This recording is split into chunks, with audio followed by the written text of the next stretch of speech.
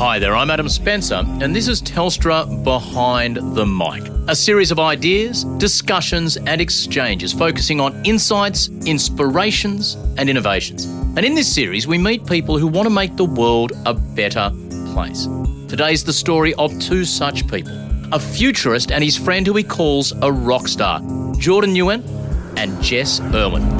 Sometimes we follow the pathway of dreams, but really it's about what technology can do for us, how we can empower everyone to move into the future.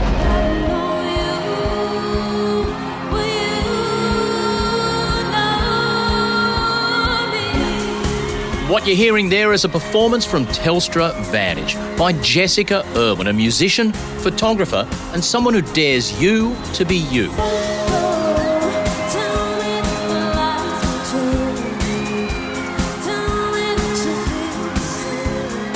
Jess is a unique young woman with a different perspective on life from most of us. Born with a high level of cerebral palsy, but with an equally high level of self-determination and raw talent, she's excelled in achieving her goal of becoming an artist in her own right.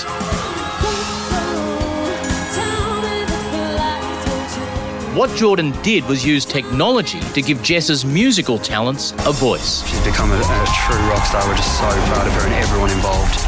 Wow, what an incredible opening to Telstra Vantage. Please, another massive round of applause for our musicians and the star of the show, Jessica Irwin. That performance is a merging of a friendship and Jordan and Jess's extraordinary talents.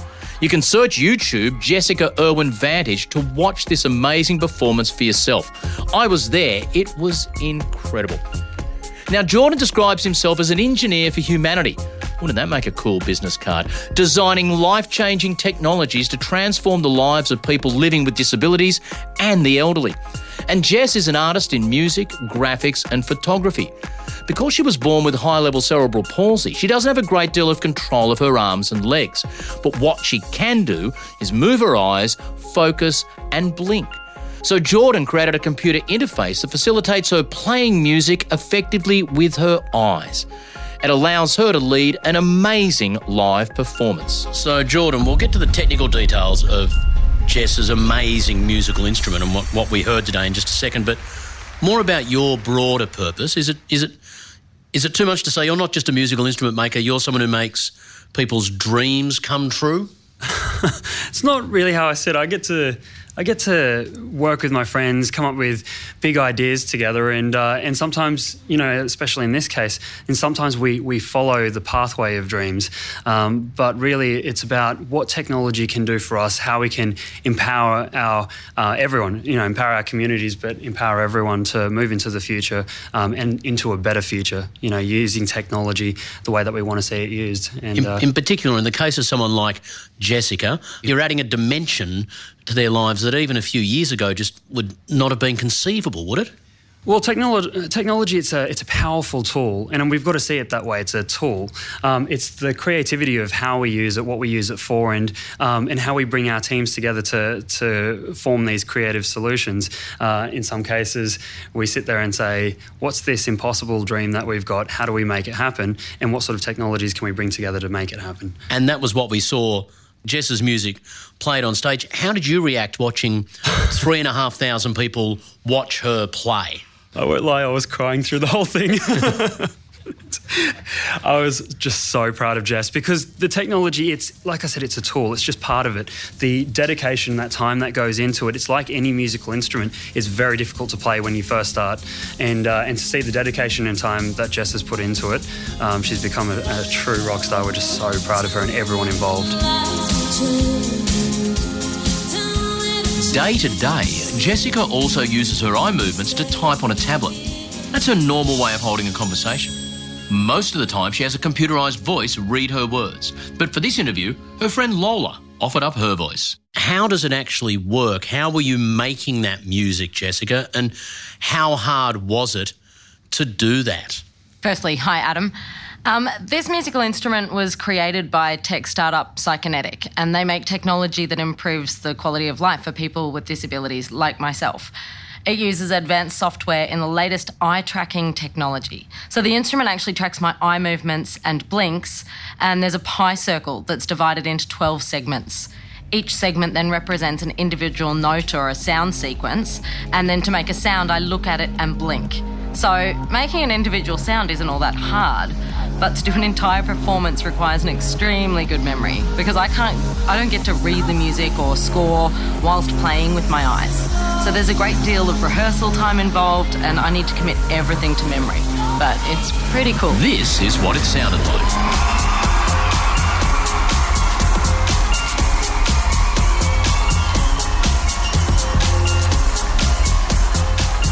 Talk us through the process of creating this. How do you track someone's eye movements, Jordan?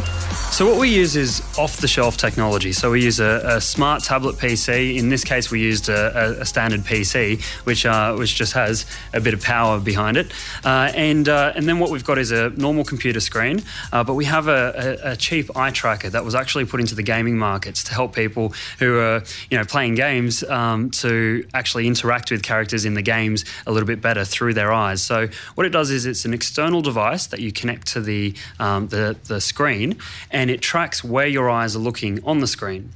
So we decided to take these pieces of hardware and start designing our own musical software for it. So the same technology that helps me look at a zombie before I waste it with a chainsaw is now allowing Jessica to make music and not firing off pre-recorded slabs of music, but actually performing, improvising in real time? Yeah, that's exactly it. It's individual notes. They're individual notes, but they can be any type of instrument. But what we like to see is Jess, creating her own music and having that creative expression herself. So Jess absolutely is in control there, and it's something that, like I was saying, is difficult to play. Those individual notes, constantly looking around that circle of pie pieces and individually selecting each of those notes by blinking.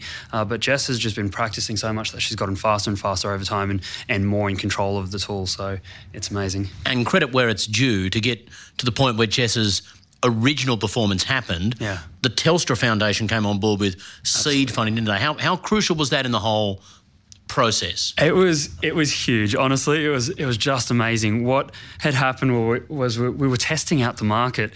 We put out this call out for the Opera House. A new musician, Jess Irwin, is going to play a newly invented device using her eyes, playing classical music alongside the Australia Piano Quartet, and we were just seeing if anyone would buy tickets, and then the whole thing sold out, and we hadn't even started on it yet. So you'd sold out the gig before you'd built the technology that was going to be needed to do the gig that you just sold out. Exactly. So you're a genius, but the business side of you is a bit wonky?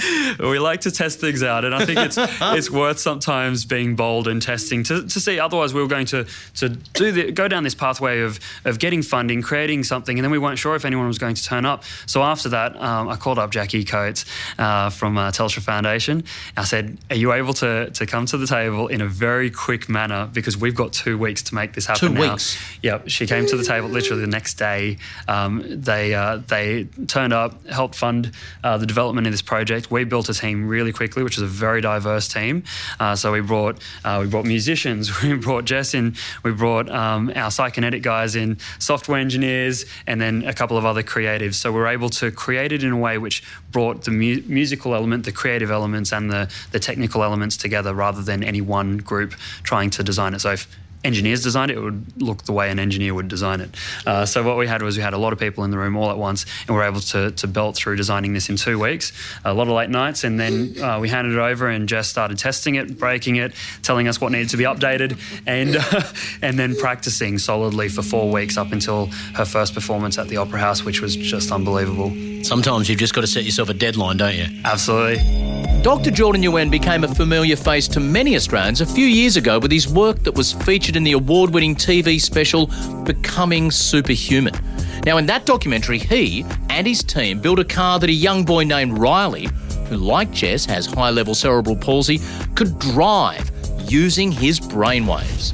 Tell us about that technology and how that came about. So Unlike this one where we're using off-the-shelf hardware and an external eye tracker for the music, in Riley's case, what we wanted was something that was portable, something that he could not only control the lights and the TV in the home, which is what he was wanting to do, but to see if we could achieve a dream of controlling any connected technology. And his dream was to drive a car. So what we did on screen, completely on screen through the process of this documentary, Becoming Superhuman, I brought my Psychonetic team in. We developed this headband, and the headband is kind of like the mind control from my PhD. It's sort of like a brain-computer interface. What it does is it picks up the electrical activity of the eyes. So every time you move your eyes, your brain sends signals to the muscles that push and pull your eyes. So what we had was a headband that we designed on screen. It picks up the electrical activity of his eyes, and in a similar way, Riley had to practice and practice and practice to learn to gain control over those specific eye movements that turned into controls for a car, and he had to learn to keep himself nice and still and calm and relaxed through the whole process. And then we eventually got to see him achieve that dream. And is this the same technology that underpins your famous eyebrow talker? What's the eyebrow talker? I think that's the least famous thing. Honestly, it was a Friday night at home.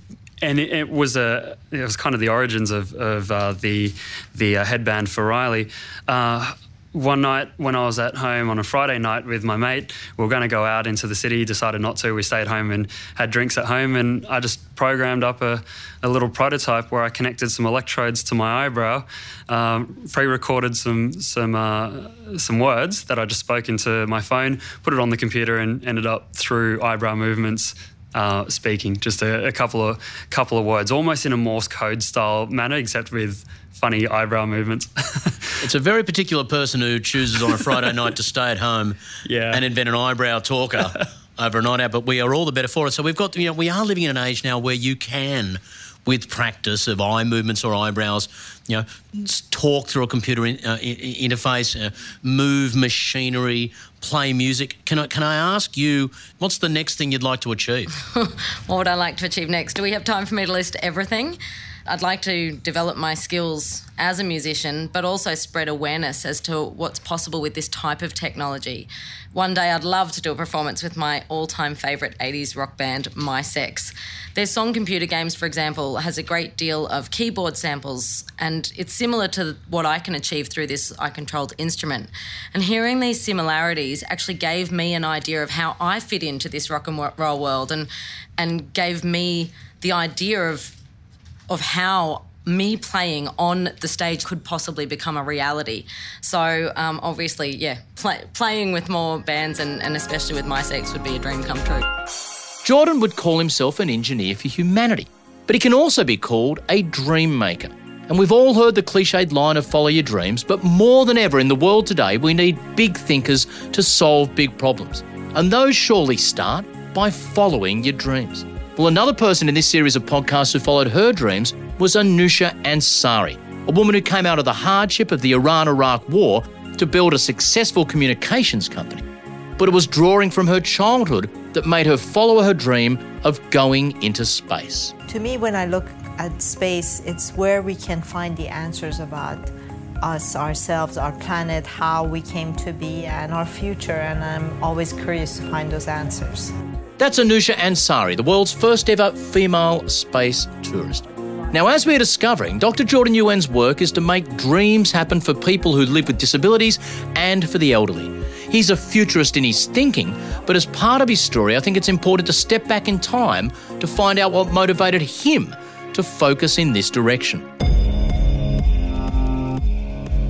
Let me ask you a little bit about yourself, Jordan. The story that's often told about you is that you injured yourself swimming, you hurt your neck, and that made you look at your life and the life of other people, and that set you on this path. Is that a bit glib? Is that a bit Hollywood, or did that really happen? Bit Hollywood. Yeah, it wasn't, unfortunately, as fast as anything Hollywood. So it was about 12 years ago. I dived into a backyard pool. How old were you? I was 20 at the time, almost 21, and dived into a pool, hit my head on the bottom, almost broke my neck. Long story short, I got stuck in bed, not able to move. But it was the slow process after that took many years. It took many years of meeting people who were inspiring me, and the reason that people were inspiring me me, like Jess when I first met Jess, I was finding people who through physical disability were still more motivated, happier, and doing more with their life than I was. And to meet Jess, someone who was so motivated, contributing so much, and running her own business, professional photographer, graphics designer, website designer, I started feeling inspired. And that took a very long time, but what I did was I started pushing my electrical engineering degree towards biomedical, so I could start working on connecting the human body with technology. So you were already a tech nerd, but this channeled the tech nerdery in a particular direction? Actually, I was almost a dropout. I was just about to drop out of electrical engineering thinking I wasn't cut out for it. My first 2 years were a struggle because I had no real direction, but as I started meeting people who were inspiring me, I suddenly found a purpose for the first time in my life, and that was to work with my friends and start developing some new ideas. Jordan, in your work with people who face physical challenges, but your technology can unleash a part of them they might thought they'd never get to express, what have you learnt about people and looking beyond necessarily the obvious? I think it's all about unlocking the creativity, unlocking that individual. Like the thing is, Jess, she changes everyone everywhere she goes. Jess's own community knows her, and what I wanted to see was how could we get the world to know Jess? And it was the same for Riley. Technology, like I've said before, it's only a tool. So what we want to do is to see how these tools can empower our individuals, empower our communities, and that's through creative expression, and it's through independence. What we're aiming to do through Psychonetic is to release products for fast text-to-speech that's eye-controlled. So being able to speak, closer to the speed that you're actually thinking, and to get that out as quick as possible, to be able to control a computer, to be able to play music, to have that sort of independence, and then to see what the community come up with themselves, to really take control of where this business goes, this company goes, but also where the technology goes. That's interesting. Tell me more about that, the community taking control of the direction of the business and the technology. What do you mean?